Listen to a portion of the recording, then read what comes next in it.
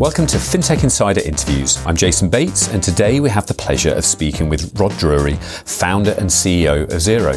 Hey, Rod. Hey, Jason. Great to be here. Great to have you. Thanks for joining us.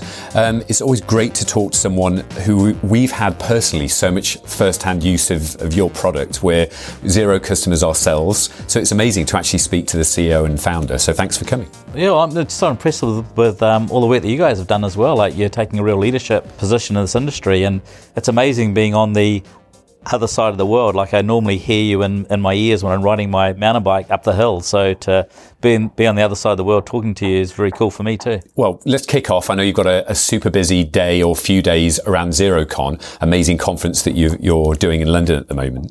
And I'm sure we'll get to that in a few minutes. But maybe I can start off with a bit about you and your background. You've been founder of lots of successful companies over the years. Can you tell us a bit about your journey?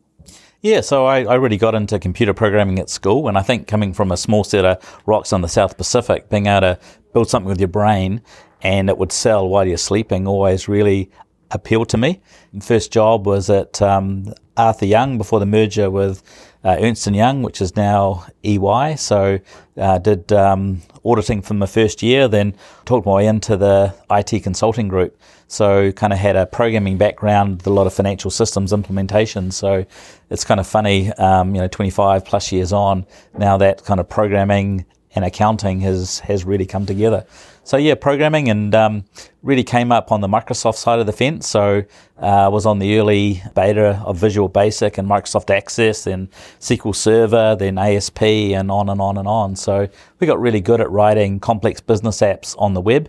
And I think, again, coming from a small set of rocks in the South Pacific, the ability to write complex business applications and not have to send out software has always been really magical, and managed to build businesses that have allowed me to do that. I started off in the kind of big consulting thing as well. Seems like a great place to learn a trade and kind of, deliver. But what led you to leave that? Because that's often a career path that can lead you on for decades. What made you leave that company to start something else? So I'd always read other Silicon Valley books. So, in the early days of IBM, Microsoft, and had really followed that. And when we started at Ernst & Young, we built a software development team, and it was kind of weird doing software inside a consulting firm.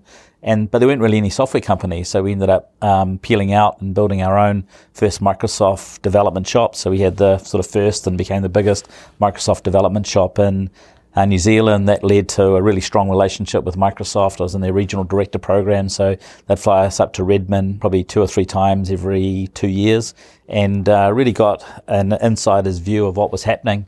And then, we peeled out, started our own software development company, and that was in the mid-90s, and in the late 90s, the dot-com boom was happening, and we ended up being acquired, which gave me some money to roll in and to my first sort of real business, and then on from there.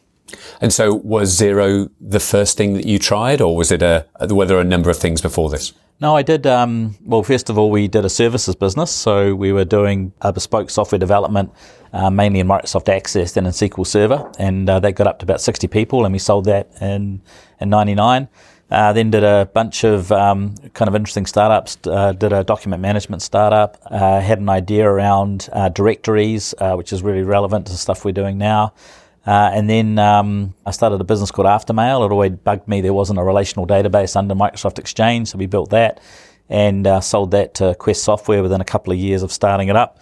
And that gave me the capital to really do the initial funding of Xero. And then I was on the board of TradeMe, which was New Zealand's version of eBay, which we sold for $500 million US about 11 years ago. And that put quite a lot of capital in our network in New Zealand, which helped us get Xero off the ground as well.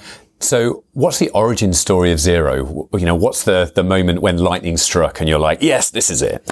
Well, I think, being doing financial systems implementation at EY, you always think I could do this better, especially being a programmer as well.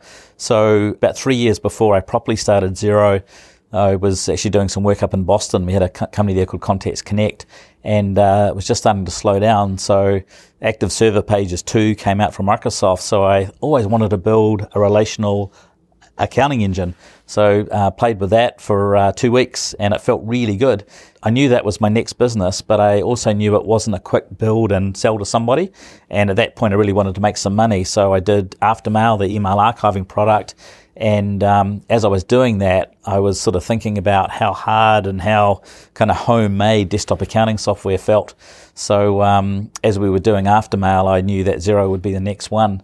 And the real hypothesis there was we saw the consumer internet taking off. So this is sort of, might have even been just before Facebook, but YouTube and MySpace. So the consumer internet was really taking off, and consumers were having better technology experiences than large enterprises were. So that was happening. But we knew that in the consumer space, people don't like spending money. So the next biggest market must be all small businesses, and they do spend money, even though they're consumers with their small business hat on, they do spend. So we thought the small business internet was probably the biggest monetizable opportunity on the web. And then most technology was being deployed in the enterprise space. And small business was an interesting hybrid because it was all the complexity of writing like SAP, but trying to make it very easy and building a consumer style sales model. And I guess when we saw the cloud, it fundamentally changed the distribution cost of getting software to small business. So you didn't have to, put CDs into computers on desktops. And we realized that accounting would be the key systems of record. All small businesses have banks, the smart ones have business advisors, so there's a natural accounting channel, and they all have a relationship with the tax man. So you can choose to use accounting software or not, but you must do accounting. And so we realized for small business, accounting really was that killer app.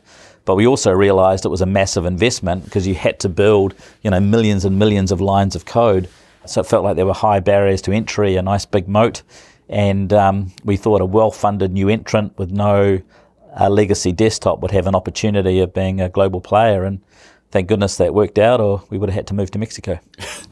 So I'm a bit of a product geek. I love how end user needs are then sort of translated into some kind of product, but how you can iterate and actually develop from there. How MVP was this thing when you first started? How long did that first build take? Yeah, so because we had some capital, so after I sold Aftermail, I went straight into what became Xero. And we had some great designers on board. So when we started, we did some real R&D. We knew it had to be a global engine from day one because we could see everything globalizing. Had to be a proper double entry accounting system, use the power of a relational database. We wanted to deal with the problem of cash versus accrual accounting. So we did a lot of R&D, and we looked at, from that architecture and what tech stack. Would it be .NET? Would it be Rails, which was very common back then? So we actually built a little prototype on Rails, threw it away, went back to .NET because we wanted the power of a proper SQL database. And then we started really trying to look for some killer experiences, and we brought a fantastic designer onto the team, and we followed small businesses around because what we noticed, the sort of three main desktop vendors are all kind of doing the same thing. So one of our first kind of design-led stories was we noticed that a small business owner would, open up the factory first thing in the morning. They'd go and turn on their Windows XP computer at the time. That would take 5 minutes to boot up, so they'd go and turn the jug on, make a cup of tea, read the sports scores, and the first business thing they do would go to their online banking to see who paid them overnight, but they didn't process the data. So the horror of small business was just before, say, a VAT return was due, basically reprocessing all of your data. So small businesses was fun, but doing the books was a horrible experience.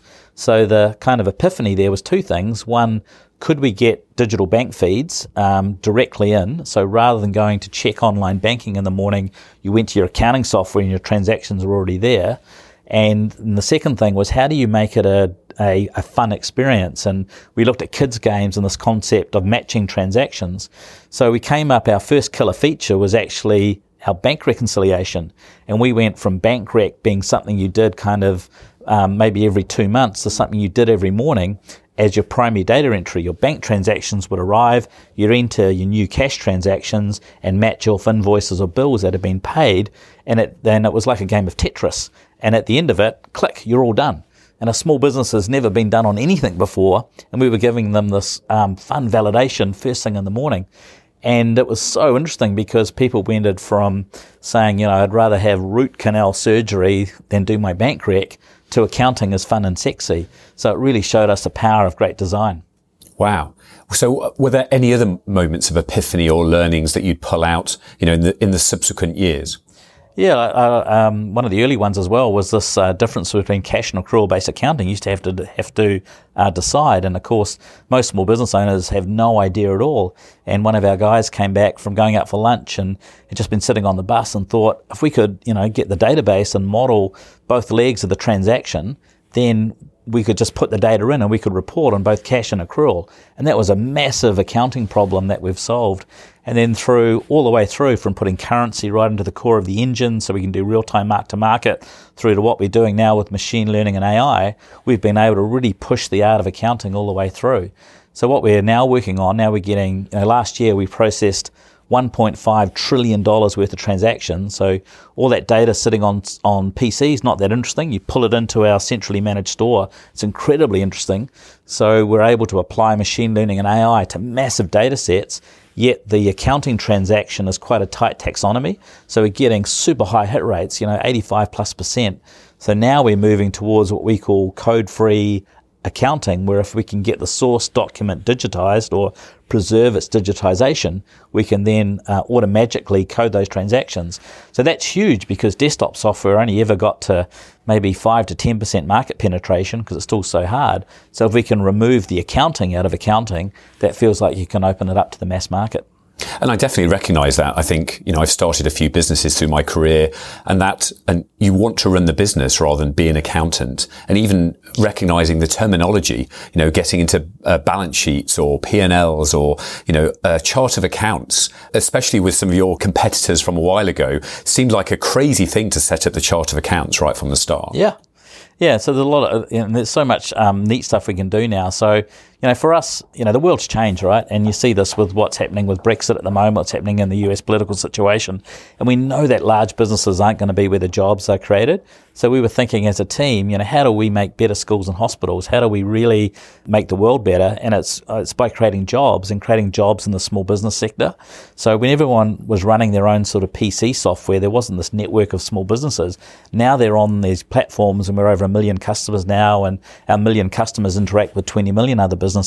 You can communicate with small business at scale. So we're turning our accountants channel into really business coaches that are working with small businesses all over the world and getting them to add that one new job, which is about getting access to capital, debt, other financial services so they can grow, and also showing them how to export, how to get them onboarded onto global marketplaces.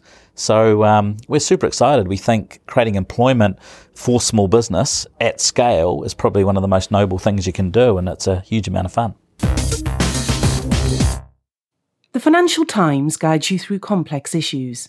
In divisive times, don't settle for black and white. When you need the full perspective, turn to ft.com. Become a subscriber today. Search for FT subscription. Fintech innovation is changing the way we bank, and the speed we deploy new customer experiences is vital.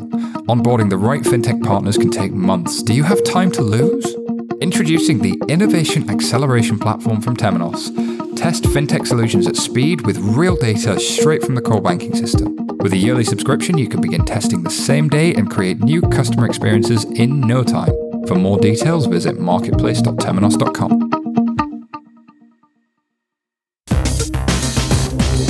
So I want to almost pick up one of those points around accountants, because it strikes me as quite interesting. On one hand, you've got those end customers, the small businesses themselves, and then you've got the accountants that have always traditionally serviced those guys and charged however much they charge. Are you seen as something that disrupts that? Are you good for accountants? Are you good for the small business? Are you good for both of them? Yeah, so we know we're good for accountants because we've been able to track all of the data. So now we know over, I think we've got 20 or 30,000 accounting firms using Xero and over 100,000 accounting professionals. So we can say they make more money and they have more time. We've tracked all of that data, lots of surveys, and we can see it inside. So they absolutely do better. But we're taking them through a transition where the old technology model used to really drive accountants to the end of the process to be scorekeepers.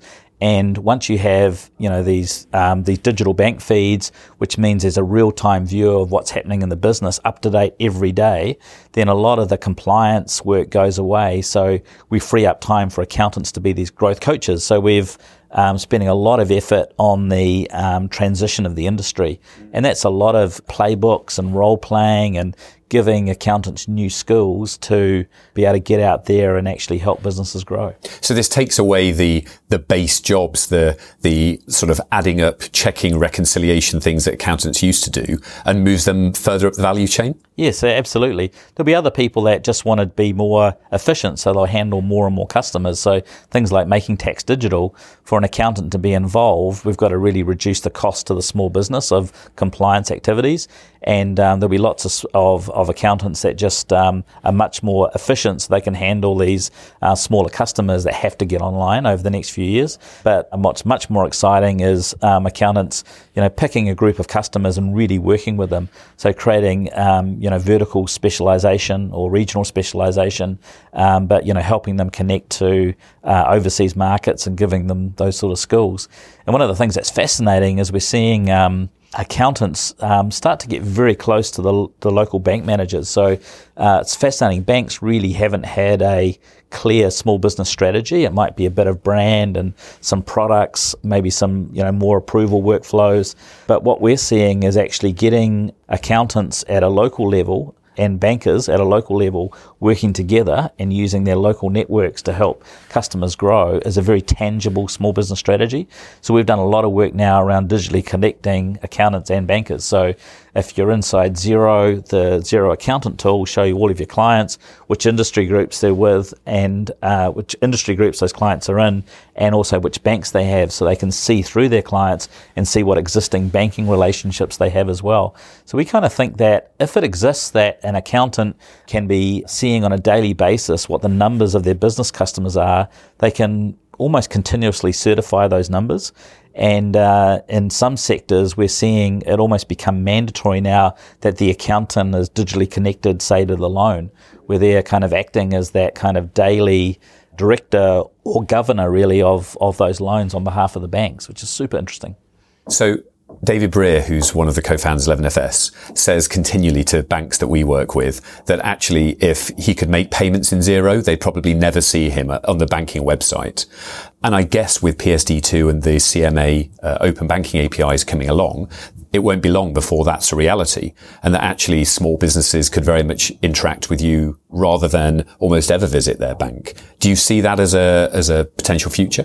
No, we made the decision to be a partner to banks and the reason we made that decision is our goal is to help small businesses grow, and they need access to capital and debt to make that happen. So we're fascinated in all of the challenges. That's interesting, but not many of them have scale, and they certainly don't have scale in those lending and financial services product. For like a large dairy farm, they might have $2 million of debt.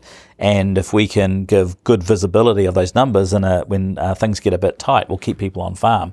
So to us, working with banks makes a whole lot of sense. I think there's a lot of innovation that's happening which the banks are watching and can work with the small players, but really to help small businesses at scale, connecting banks digitally through software makes a whole lot of sense.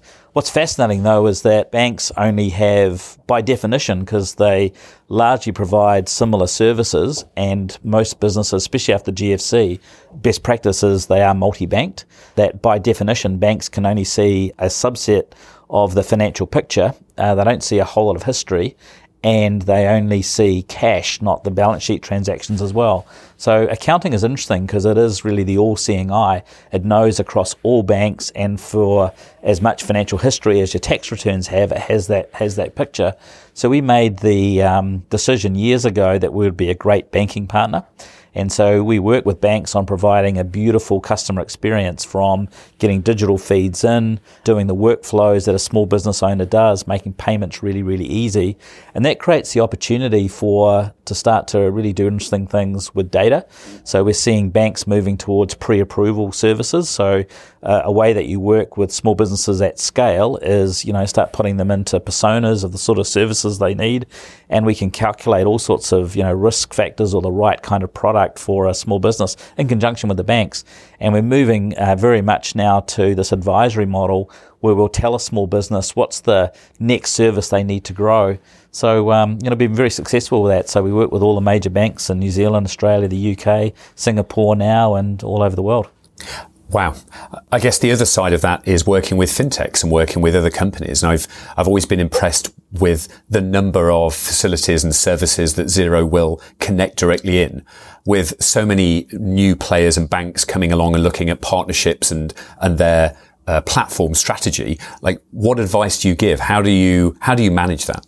Yeah, so, we are a true platform in that we've always provided clear APIs. So we have about 600, certified apps, and, these numbers are crazy, like 40,000 developers now connecting to the Xero platform. So a lot of small businesses doing bespoke integrations to the platform because they can, build really nice workflow systems using all sorts of scripting tools and things like that. What we found is, these partnering things take a long time, and you've got to earn trust. And as anyone in the banking scene will know, the best way to sell to one bank is to sell to the one down the road. But I think what happens is that, banks are in a really tough time. They have increased regulation they need to deal with. They've all got core systems rewrites, and yet they've got customers now used to apps updating on their mobile phone every month. So they want the latest.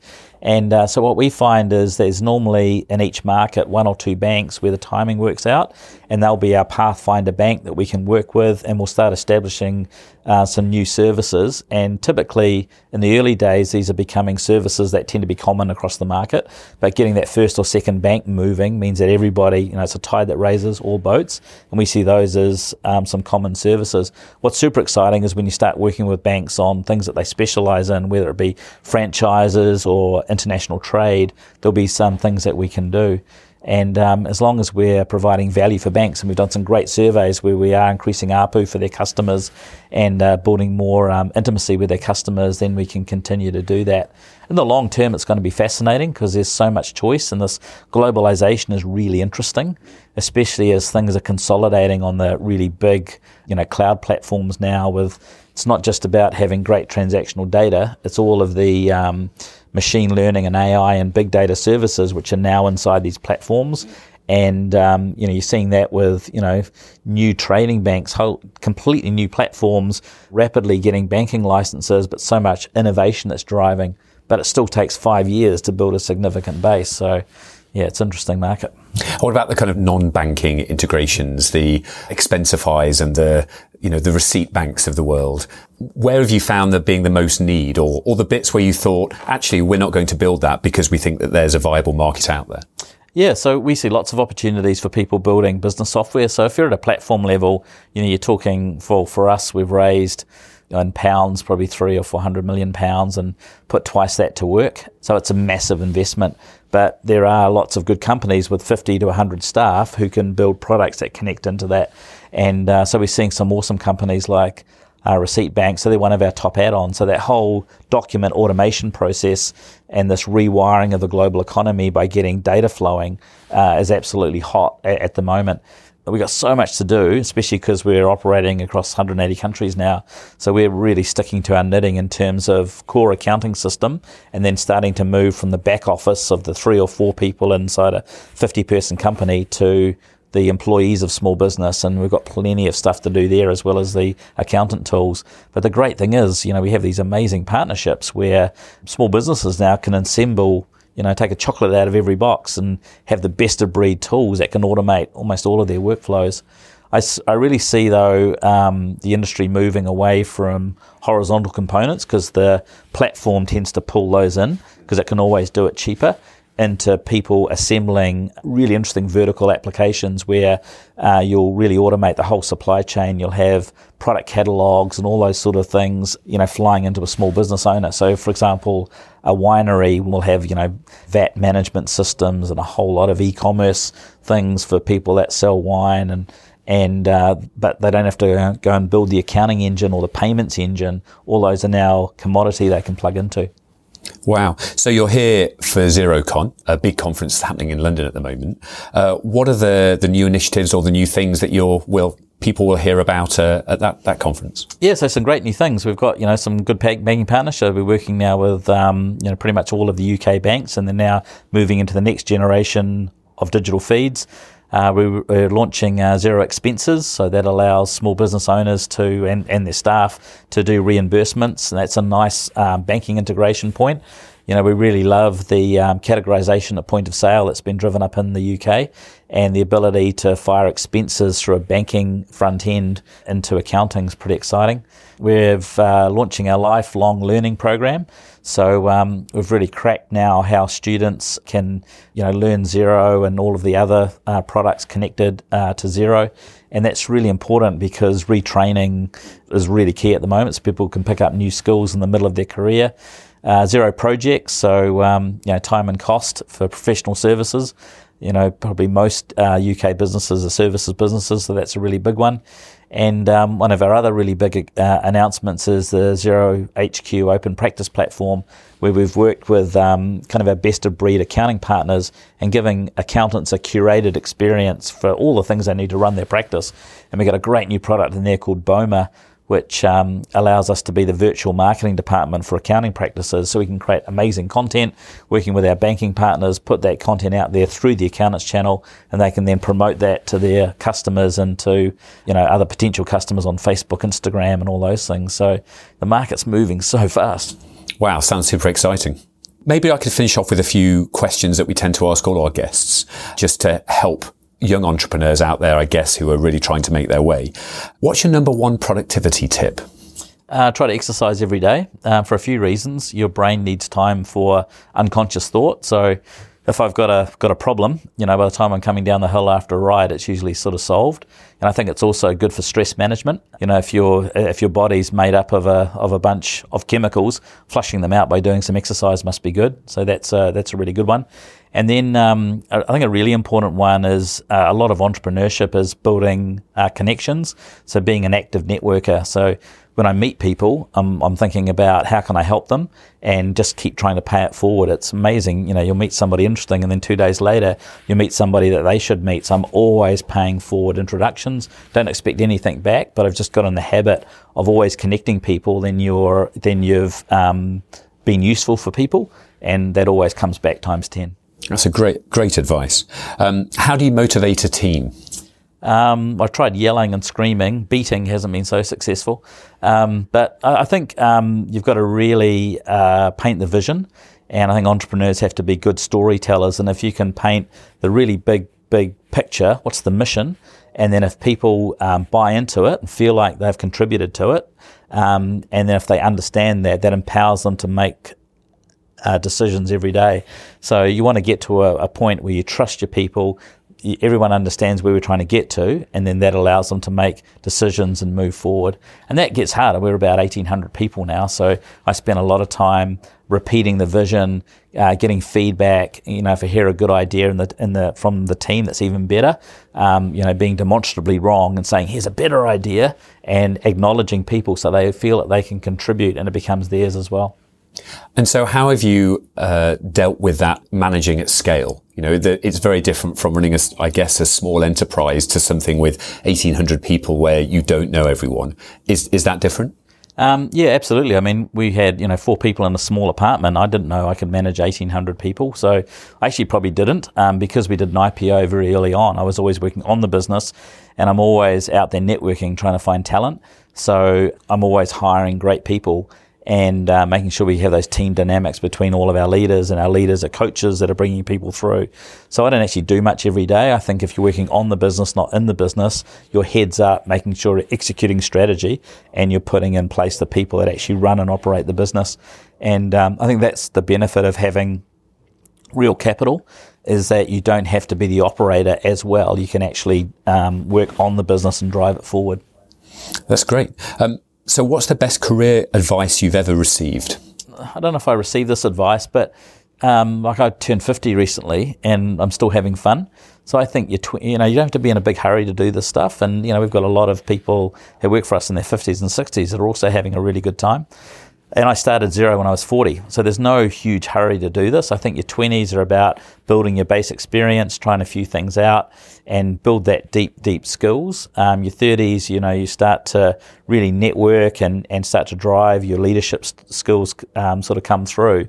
And then in your 40s, you can really leverage all of that.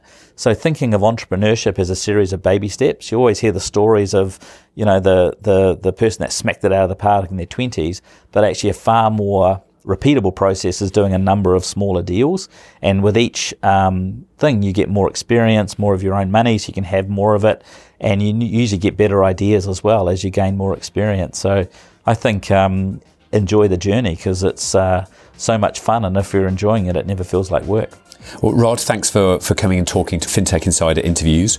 I definitely look forward to seeing you at XeroCon and working with Xero on a few special podcast episodes that'll come up soon. So thanks again for coming to talk to us. Fantastic. Thank you. Thanks for listening. If you like what you've heard, subscribe to our podcast, review us on iTunes. We love reading those reviews. Oh, and don't forget to follow us on Facebook and or Twitter. That's all for now. See you next week.